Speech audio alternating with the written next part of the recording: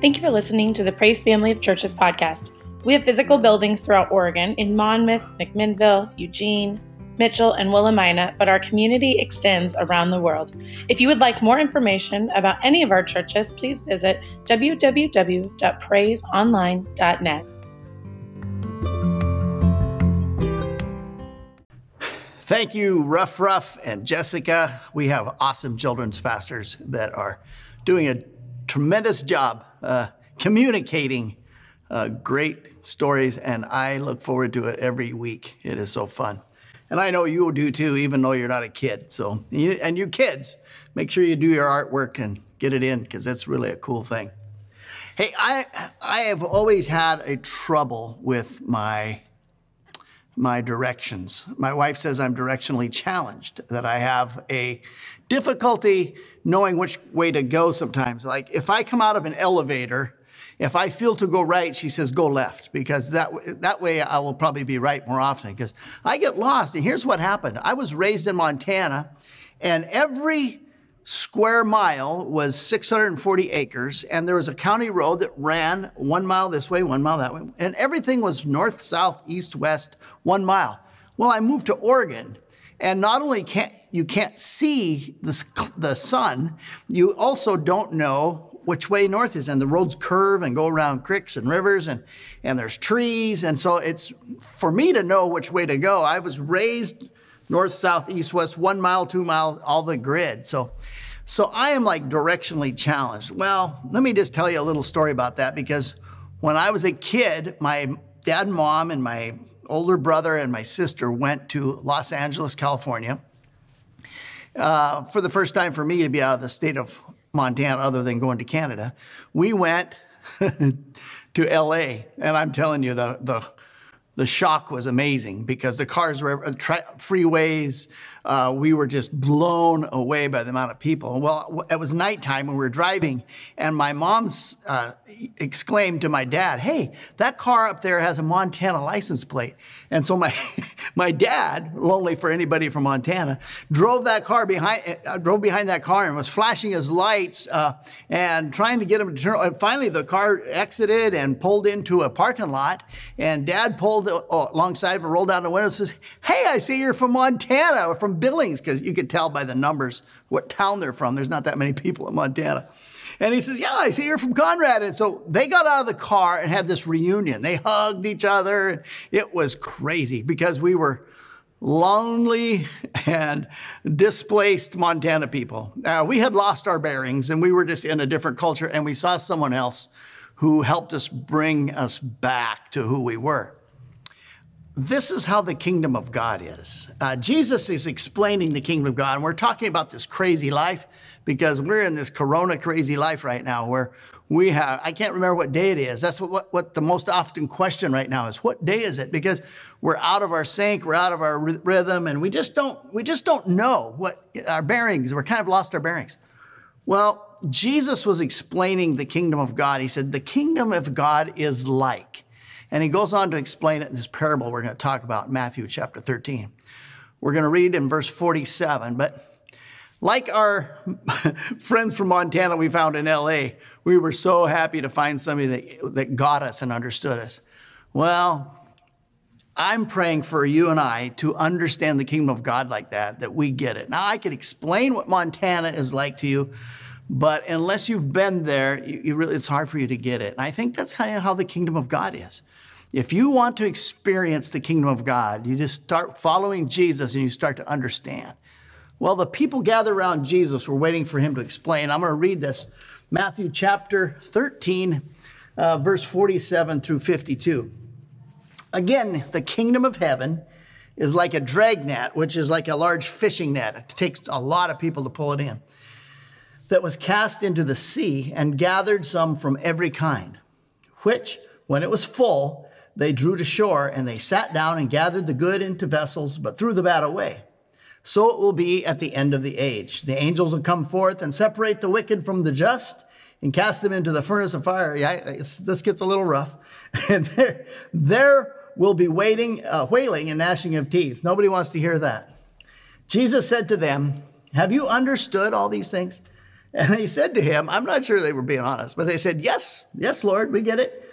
And then he said to him, for every scribe instructed concerning the kingdom of heaven is like a house owner, a homeowner, who brings out his treasure, things new and things old. Now, I want to explain this and take apart this scripture a little bit. And I want us to get the kingdom of God. When Jesus said the kingdom of God is like, we need to lean in and pay attention to his teaching on this, because I want to know what the kingdom of God is like, because I know what other kingdoms are like. I know what political kingdoms are like. I know what denominational kingdoms are like. I know what nationalism and different things that are set up and with full of boundaries. I want to just try to learn what the kingdom of heaven is like. Now, we have 5 guiding values in our church. One of them is to be spiritually awake. And if I was going to cite any value of our guiding values that reflected this teaching, it's this one: to be spiritually awake, to get and understand the kingdom of God. It is of great advantage to you if you get this and understand it. Okay. First of all, the kingdom of heaven is like a gathering. He compared it to a net that was a dragnet, a big one that you drag through the ocean, and all the animals, the fish, and all the creatures of the seas, fish, rubber boots, whatever else is out there, it's all pulled in together, and then there's a sorting out later. The kingdom of God is like a drawing to you. Have you ever felt drawn to the Lord? I know you have. If you've been alive very long, you feel this drawing to God. I talked to a farmer one time who was talking to me, and he said, I was out working in my field, and I felt this amazing presence of God, and I don't know what to do about it. He said, I just kind of stopped and bowed my head and prayed, and I just looked around at all the beauty, and I said, that's the Spirit of God drawing you. See, God wants to do that, and he wants to pull us in. And sometimes we think God is like chasing us down or hunting us or trying to beat us over the head with a board. And no, it's a drawing to him. His heart is for you to be with him. And that's why Jesus explained the kingdom of God. He said, it's like a net. It's like a dragnet. It's like, I want all to come to me. Reminds me of John 3:16, and we talked about it a few weeks back. So for God so loved the world that he gave his son, the whole world. And I think we have to remember that. If we're going to get the kingdom of God, we're going to have to understand that he's after the whole world.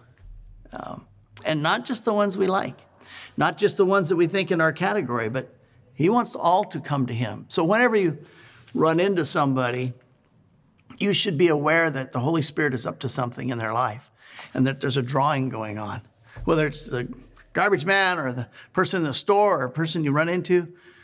Just be in step with the Spirit and be spiritually awake and get the fact that there's a kingdom of God that is drawing people to the Lord, okay?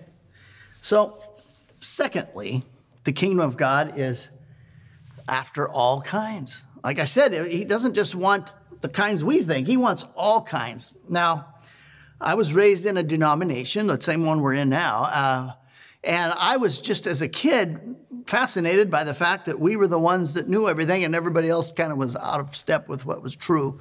I don't know if anybody told me that. It was just something I picked up along the way.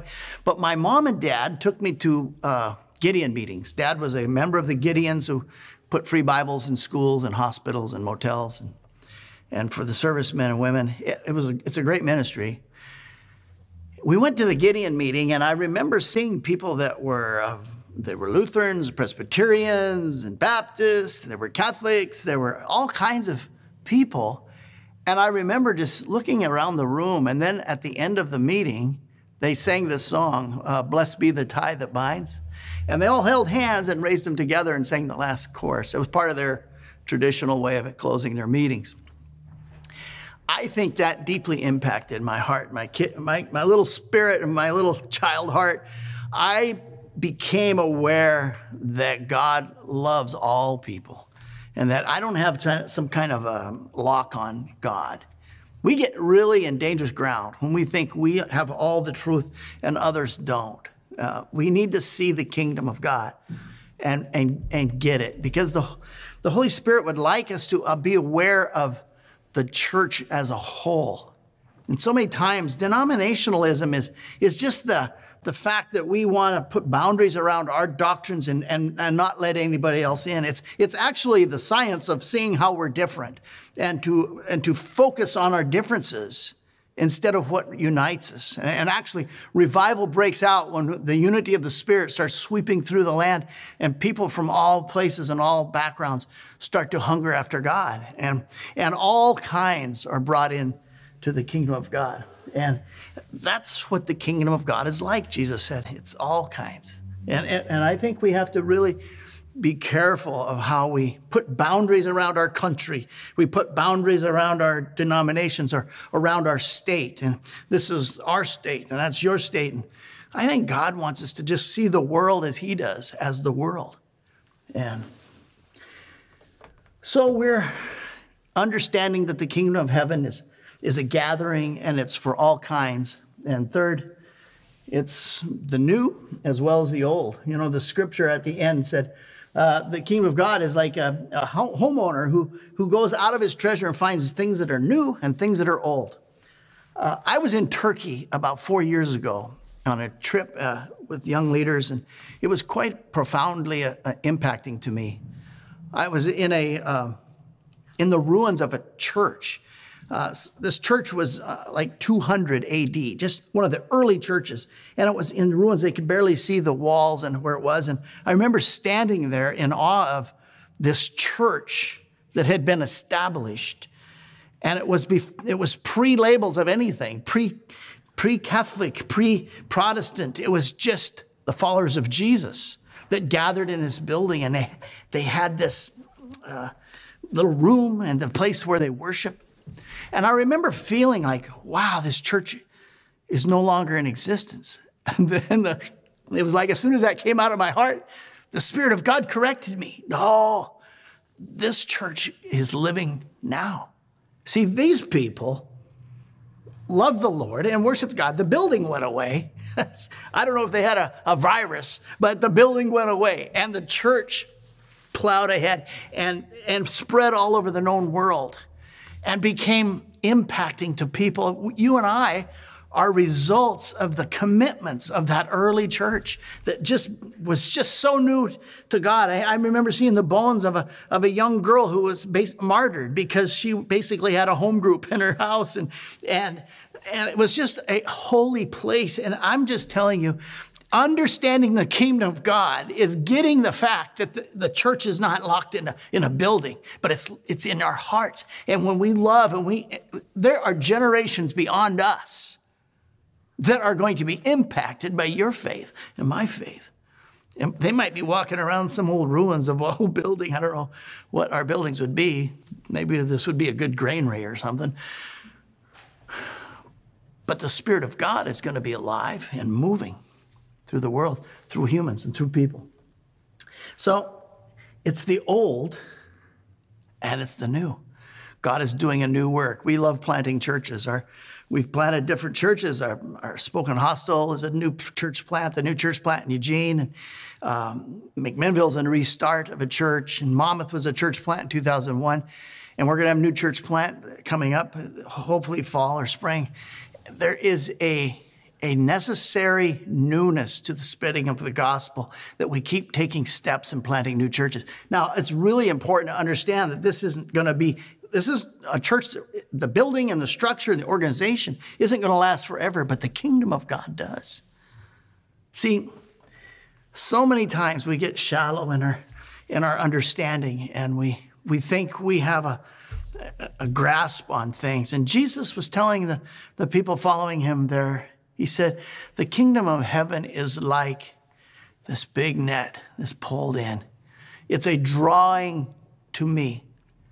I am the king, King Jesus, and we get to be subjects in his kingdom.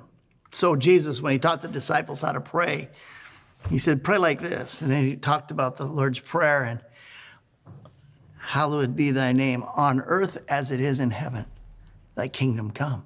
So it's both and. It's in heaven and it's on earth. It's in our heart and it's out here. It's in the old days and it's in the new days.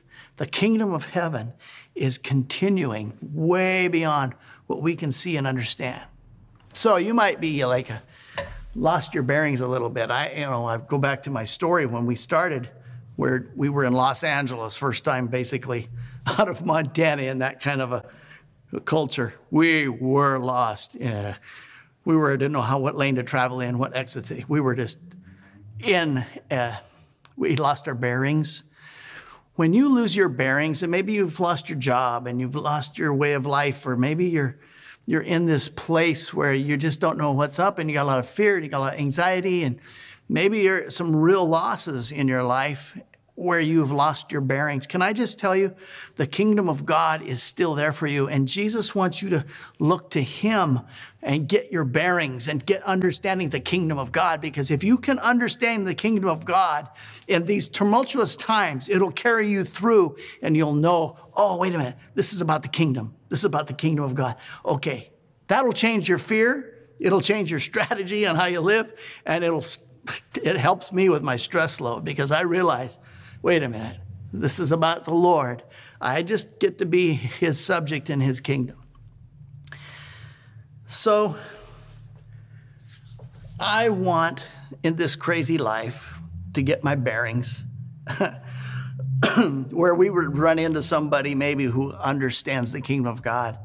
It would be like two people from Montana saying, oh, you get it too. You understand the whole thing about the Lord. What's he up to? Oh, he's scattering the church and everybody's in homes, and it's awesome because they're reaching their neighbors and there's new things going on.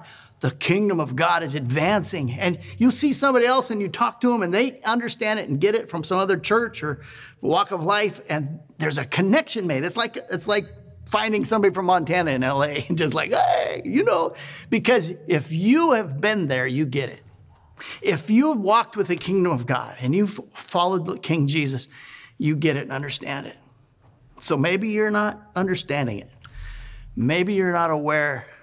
Maybe you feel a drawing to God. I just want to challenge you today to just let him pull you in and let him establish the truth of his kingdom in your life. It'll change your family. It'll change your work. It'll change everything. See, it's not about what you know. It's about who you know. And King Jesus is the one you need to know. Let's pray. Thank you, Lord, that we're part of a kingdom of heaven. And we thank you for your great parable that taught us it's like a dragnet. It's like a drawing in, and we want to be drawn into you today. So I pray for everybody listening today that we would be drawn into you.